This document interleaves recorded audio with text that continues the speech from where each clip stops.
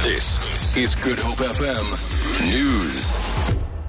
Die Nasionale Vergadering het 'n voorstel goedgekeur, ingevolge waarvan 'n Adhockomitee oor die aanstelling van Openbare Beskermer op die been gebring is. Die mosie is deur die ANC's hoofsweep Jackson Tembo by die komitee ingedien. Die Adhockomitee sal begin met sy soektog na 'n nuwe Openbare Beskermer, aangesien Tuli Madonsela se termyn in Oktober eindig.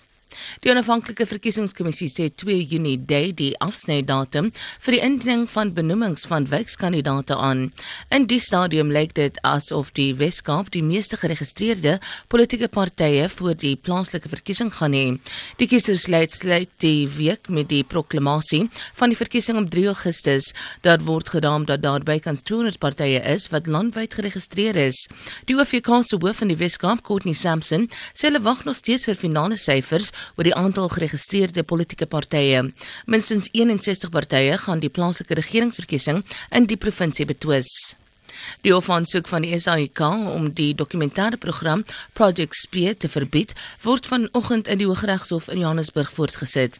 Die korporasie het die hof genader vir 'n bevel wat die rolprentmaker en joernalis Sylvia Vollenhoven sal verbied om die materiaal te gebruik, terwyl sy vir die openbare uitsaaier op kontrak werk. Vollenhoven sê die rolprent spoor die beweerde korrupsie van 30 miljard rand in die laaste dae van apartheid na. Haar regsverteenwoordiger Michael Bishop het vroeër aan die hof gesê, hulle wil hê die SAIK moet die rolprent uitsaai of die regte van die dokumentêre rolprent aan Vollenhoven verkoop.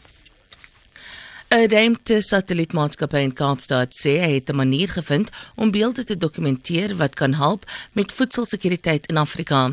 Die maatskappy beheer data wat van verskeie satelliete verkry word. Sy kliëntebasis sluit in die regering, privaat maatskappye en individue. 'n woordvoerder, David Lloyd, sê die beelde wat hulle bestuur kan help om patrone in landbou op te spoor vir beter beplanning. Voedselsekuriteit is een van die grootste probleme in Afrika op die oomblik en deur middel van satellietbeelde en weer eens gereelde beelde oor dieselfde area kan ons baie goeie ingeligte besluite neem van tipies wat werk en wat werk nie in spesifieke areas en dan monitor ons so hoe voedsel groei en hoe ons dit dan kan beskikbaar stel vir die gebruik van die regering. Vir Good Hope FM nuus, ek sal Rosenberg.